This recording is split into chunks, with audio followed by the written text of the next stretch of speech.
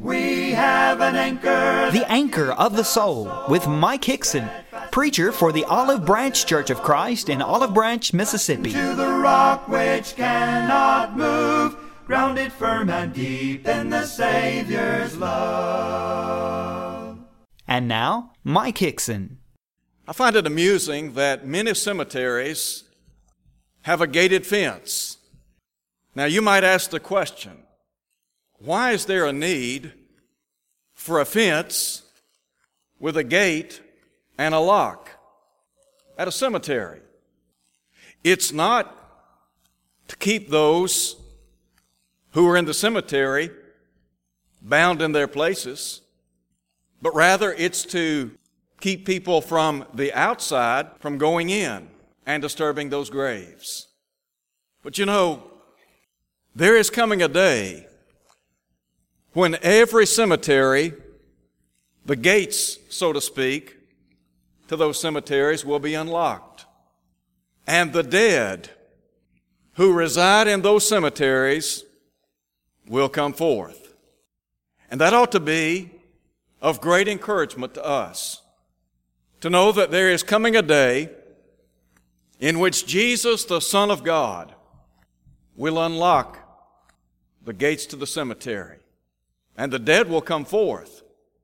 In John chapter 11, we have an account of some friends of Jesus, Mary and Martha. And they had a brother that was sick. His name was Lazarus. And so as we look at chapter 11 and think about the theme, the man who holds the gates to the cemetery, I want to begin by talking about the death of a saint. And really, when you look at chapter 11, this point could be summed up in the very succinct but profound words, Lazarus is dead.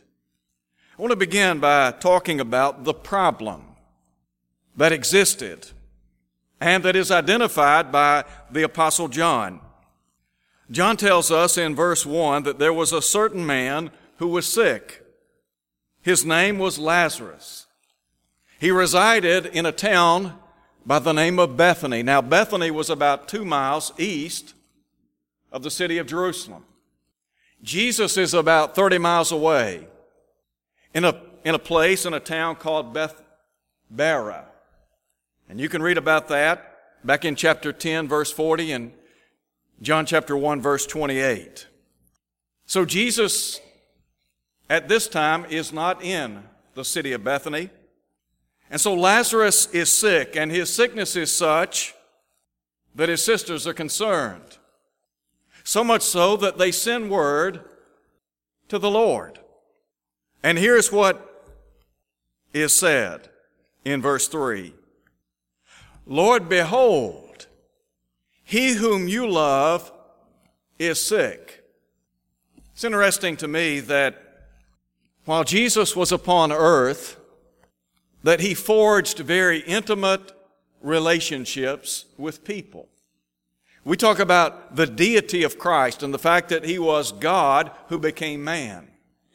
And even though Jesus as deity emptied himself and took the form, the likeness of mankind, there were many attributes that he demonstrated that showed the human side of the one we call the Savior. Jesus had a close-knit relationship with his family. You remember, he chose 12 disciples who became apostles. There were 3 of those men that formed what we might call an inner circle, Peter, James, and John. And they too had a very close-knit relationship with the Lord. And so Mary and Martha send word to Jesus that their friend Lazarus, that their brother rather, Lazarus, is sick. Now you have to understand that when Jesus receives word, he suggests that there is a purpose involved in this sickness. Listen, if you would, to what he says in verse 4. This sickness is not unto death, but he said, for the glory of God, that the Son of God may be glorified through it. Now look at what John says in verse 5. Jesus loved Martha and her sister and Lazarus. Jesus was a man of compassion and love and care. So he's going to use this event, this circumstance, for his own glory. Jesus had the opportunity to work a number of miracles or signs. As a matter of fact, in the Gospel of John, there are 7 recorded signs or miracles. Each and every sign or miracle attested to his deity. In chapter 5, verse 36, he said, "The very works that I do bear witness unto me, that the Father has sent me." In other words, the signs or miracles that Jesus wrought lended credibility or authenticity to the fact that he was who he claimed to be, the Son of God. So Jesus is going to use this occasion to demonstrate his power, and not just to demonstrate his power, but to also bring glory to himself, to glorify himself. John suggests not only was there a problem and a purpose related to this circumstance, but there was a passing. Now I want you to note with me what is said in the record. In verse 6, when Jesus heard that he was sick, he stayed 2 more days in the place where he was. So he's about a day's journey from his friend Lazarus.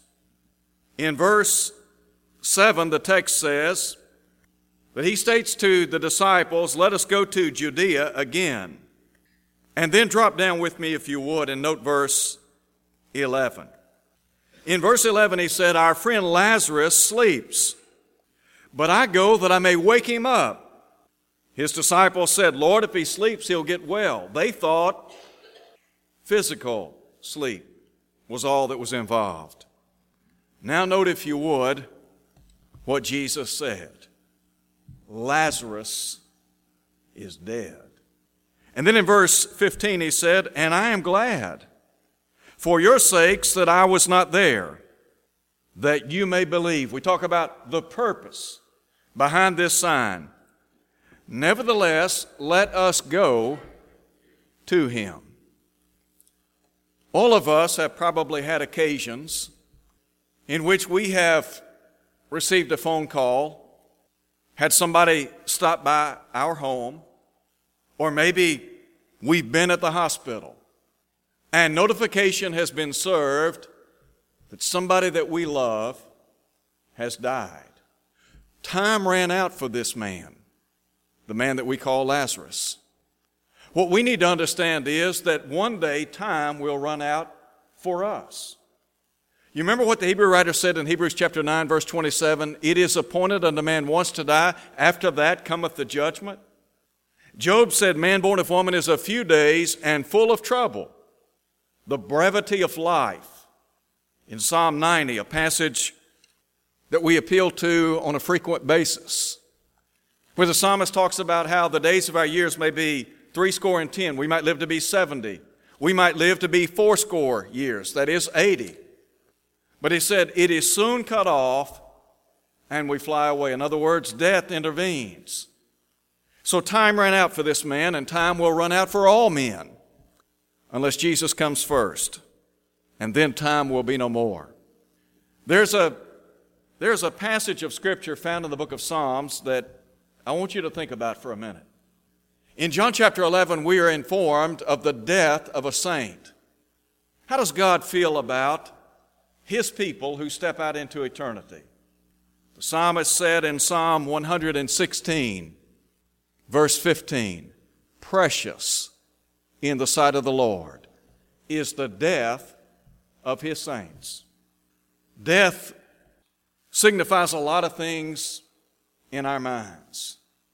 One of the things that comes to my mind is that when a child of God steps out into eternity, that person, that individual, has gone home, had gone to be with the Lord.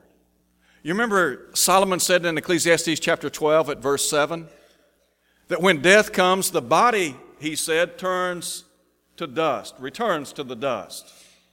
but the spirit returns to God. God is the Father of our spirit. That's what the Hebrew writer said in Hebrews chapter 12. And so, when somebody dies who is in Christ, they have, as Paul said, departed to be with Him. And Paul said that's far better. John said in Revelation chapter 14, verse 13, "Blessed are the dead which die in the Lord. Yes, says the Spirit, that they may rest from their labors, and their works do follow them." So here we have the death of a saint. There's a second thing I want you to see, and that is the distress of the sisters. Mary and Martha have lost a brother. And the Bible tells us that there was pain on this occasion. Death always brings pain to those who have been left behind. Now, I understand that sometimes when we lose someone that has battled an ongoing illness or disease, that sometimes there's a sense of gratitude that they're out of pain and they're home with God. But death typically brings pain. Pain because there are severed relations. The person that we have loved and interacted with, spent time with, eaten with, done various activities, engaged in various activities with, that person's no longer present. There is, as has been said before, an empty chair. And so these two sisters they've lost somebody very close to them. And there was pain on this occasion, and that pain is evidenced because the Bible says that both of these sisters wept. Martha, when she came to Jesus, she said, "Lord, if you had been here, my brother would not have died." Interestingly, when Mary encounters Jesus, she makes the very same statement. "Lord, if you had been here, my brother would not have died." The text speaks to their pain and the fact that these sisters wept on this occasion. Not only did they weep, but I want you to look at verse 35. Verse 35, Mary has now confronted Jesus, and she has said, "Lord, if you had been here, my brother would not have died."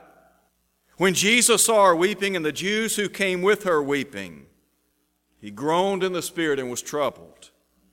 And he said, "Where have you laid him?" They said to him, "Lord, come and see."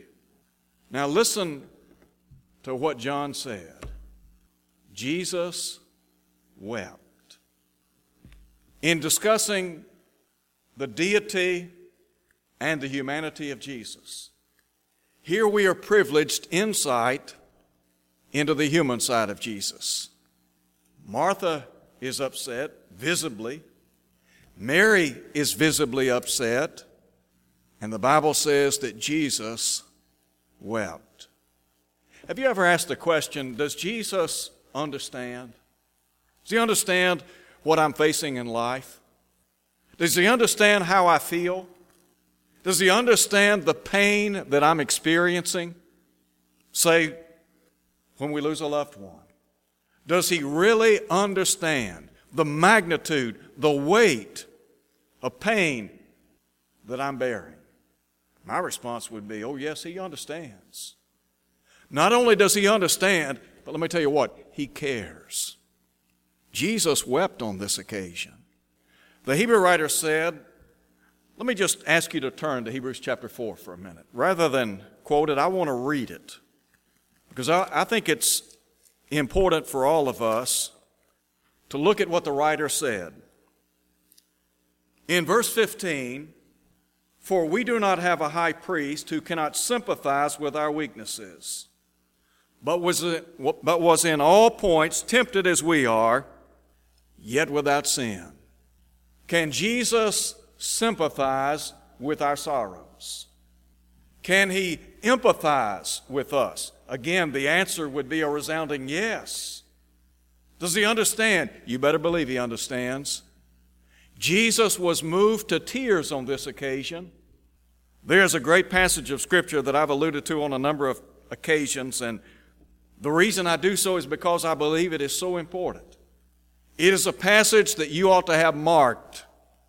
It's 1 Peter chapter 5, verse 7, where Peter said, casting all your care on Him, and there's a reason for that, for He cares for you. Let me ask this question. Did Jesus care about Mary and Martha? Why, you know He did. They were friends. Not only were they friends, but the Bible says He loved them. There is this intimate relationship that existed between this family and the Lord. Now, we talk about how we are the people of God. We are the family of God. As family members of God, does Jesus feel the heartache and the sorrow that we bear in this life? Again, the answer, yes. Yes, He does. So there was pain on this occasion, but then secondly, there was a promise on this occasion. I want you to look back at Martha and her interaction with Jesus. Again, she had said, Lord, if you had been here, my brother would not have died. But even now, I know that whatever you ask, God will give you. And here's what Jesus said, your brother will rise again. Listen to her response. I know that he'll rise again in the resurrection at the last day. She's talking about the end of time. In her mind, she's thinking that, yes, Lazarus will be resurrected with everyone else when the world as we know it comes to a crashing halt.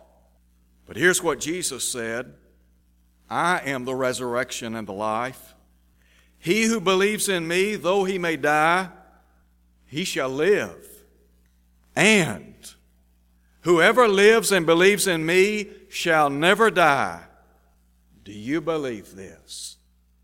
Every time we stand at the side of an open grave and we bid farewell to a child of God, we remind ourselves that death is not the end, do we not? We bring to mind the fact that Jesus is the resurrection and the life, and that Jesus Christ, the Son of God, has the keys to the cemetery. I understand that from a physical vantage point, there are remains. There's a body that we must take care of. But we know that that soul, that spirit, has gone home. Now the Bible tells us that one day Jesus will come. And when He comes, He's going to unlock the cemetery doors, the gates, if you please. And the dead will rise. Listen, if you would, back in chapter 5. Jesus said, the hour is coming when all that are in the graves shall hear His voice and come forth. Those who have done good to the resurrection of life, and those that have done evil to the resurrection of condemnation. There's a day in which the Lord Jesus Christ will literally empty out the cemeteries. I pass by cemeteries from time to time, and there are some cemeteries, as I pass by, I think about the people that are buried in that place. People that I have known, appreciated, loved, and spent time with. But I know that's not the end. Jesus said, I am the resurrection and the life. And by the way, not only are there 7 signs or miracles recorded in the Gospel of John, but there are 7 I am statements recorded in this book as well. Each of the I am statements underscores who Jesus is. And so a promise is made on this occasion. In Revelation chapter 1 at verse 18, the Lord Jesus Christ said, I am He who lives and was dead, past tense. He said, and behold, I am alive forevermore. Now listen to what He said. And I have the keys to death and Hades. Who holds those keys? Jesus does. Who's going to unlock the gates to the cemeteries? Jesus will. So Jesus here makes a profound statement, a promise. The Bible tells us in Hebrews chapter 2, verse 14, that Jesus has destroyed him who has the power of death, that is, the devil. When Jesus went to the cross, died, was buried, and raised again on the third day, do you know what he did? He delivered a death blow to the devil from which he will never recover. You remember in Genesis chapter 3, verse 15, the promised seed was announced and the statement was made that the heel of one would be bruised, the head of another be bruised. The heel that would be bruised was a reference to Christ. His heel would be bruised in death. The head that would be bruised was a reference to Satan, to the serpent. And it was a death blow. Now, right now, death is a part of the human family. But Paul said in 1 Corinthians chapter 15, one day death will be swallowed up, listen to him, in victory. So, John chapter 11 to me is a great chapter. It is a triumphant chapter, a victorious chapter. Jesus Christ, the Son of God, has made a promise to all of us, that even though we die, yet we'll live. There are people today that are in the Hadean realm, that is the realm of the unseen. And they died in Christ, they died as children of God, they died as saints of God, and they're in a place called paradise. Luke 23:43. It is identified as Abraham's bosom in Luke 16. There's a third thing that I want you to see in our study, and that is the deliverance by the Savior. Drop down with me now, if you would, and note what is said in verse 37. Some of the people said, "Could not this man who opened the eyes of the blind also have kept this man from dying?" Then Jesus, again groaning in himself, came to the tomb. It was a cave, and a stone lay against it.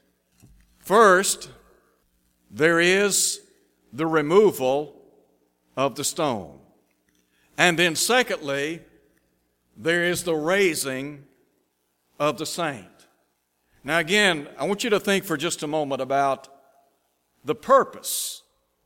What was the purpose involved in this account? Well, listen to what Jesus said. Take away the stone, verse 39. And note, if you would, what Martha said. Lord, by this time there is a stench, for he has been dead 4 days. Lazarus had been dead, and his body was undergoing, as we would say, decomposition. It was decaying. And so there was some hesitancy to remove the stone. Jesus said, "Did not I say to you that if you would believe, you would see the glory of God?" And the text says they took away the stone from the place where the dead man was lying. Jesus then lifted up his eyes and said, "Father, I thank you that you have heard me. And I know that you always hear me. But because of the people who are standing by, I said this, that they may believe that you sent me." You remember what Jesus said back in John 5:36? "The very works that I do bear witness of me, that the Father has sent me."